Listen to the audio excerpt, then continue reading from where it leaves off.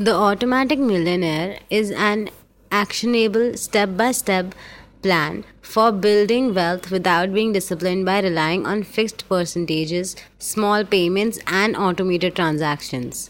Many of the world's greatest investors have only one advantage over us normal folks. They were exposed to investing very early in their lives and took an interest in it. Warren Buffett bought his first stock, City Service, at 11 years old. Ray Dalio bought Northeast Airlines at 12. Something similar happened to David Bach. When he was just 7 years old, his grandma took him to McDonald's. Once they sat down and started eating, she told him there are three types of people in the world: those who eat at McDonald's, those who work at McDonald's, and those who invest in McDonald's. Then she helped him buy his first share of McDonald's stock. What David learned was that clearly being an investor was the best way to succeed in life. What a powerful story, and what an investor David became. Before eventually starting his own financial consultancy, he worked at Morgan Stanley as a vice president. As of today, he's published 12 books, 9 of them NYT bestsellers, with over 7 million copies sold. The Automatic Millionaire is his most practical template for simple and efficient wealth building. So the latte factor is all you need to get rich over time. As the saying goes, there are a million ways to make $1,000,000. And while some might suggest focusing on only a few things like earning more, killing debt, and investing as much as you can, others make good use of frugality. For example, I remember Ramit Sethi rebelling against the idea of denying yourself your precious latte in I Will Teach You to Be Rich. David Bach, however, thinks that his latte money is the exact cash that could make you a millionaire.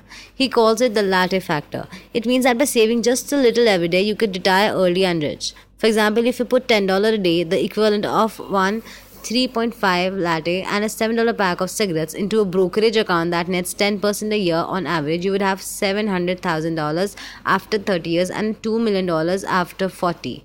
David has coached many clients and couples throughout the years, but no other family showed him the power of saving a little as clearly as the McIntyres. They established a retirement plan early on and gradually raised their savings from 4% of their income to 15%.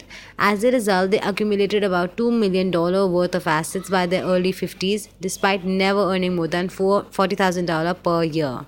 The first person who deserves your money is yourself. On way the McIntyres achieved so much with so little is the idea that no one deserves to get a chunk of their income more than themselves. What does that mean? Well, we all have unavoidable expenses, bills we must pay, taxes, and so on. But if we give all these other people and businesses our money first, there's usually not so much left. So instead of spending however little we have at the end of the month out of frustration, we should invest a fixed cut of our income into our dreams first. As long as you keep it small, there will always be enough money left to pay for everything else. In the US and many other countries, you can make use of pre-tax retirement accounts which take money out of your gross income, not the net. With these, you might even have more money to spend after taxes than you would otherwise have. Even if these aren't available, try to set up a system that automatically takes a certain percentage out of each one of your paychecks. David says that if they can manage to save and invest just 10% of your gross income, or roughly 1 hour's pay every day, you will end up just fine. Use automated payments for disciplined investing without willpower.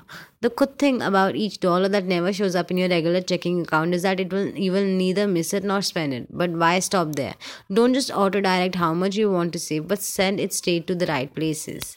5% goes towards an emergency fund, like 2.5% goes towards paying down any existing debt, and 2.5 goes into stocks and other investments.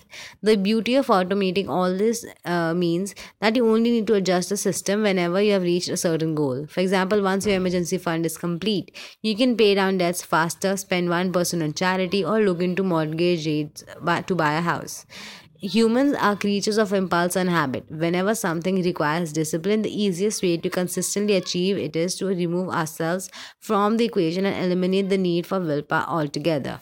If you can do it with your money, it just might make you rich.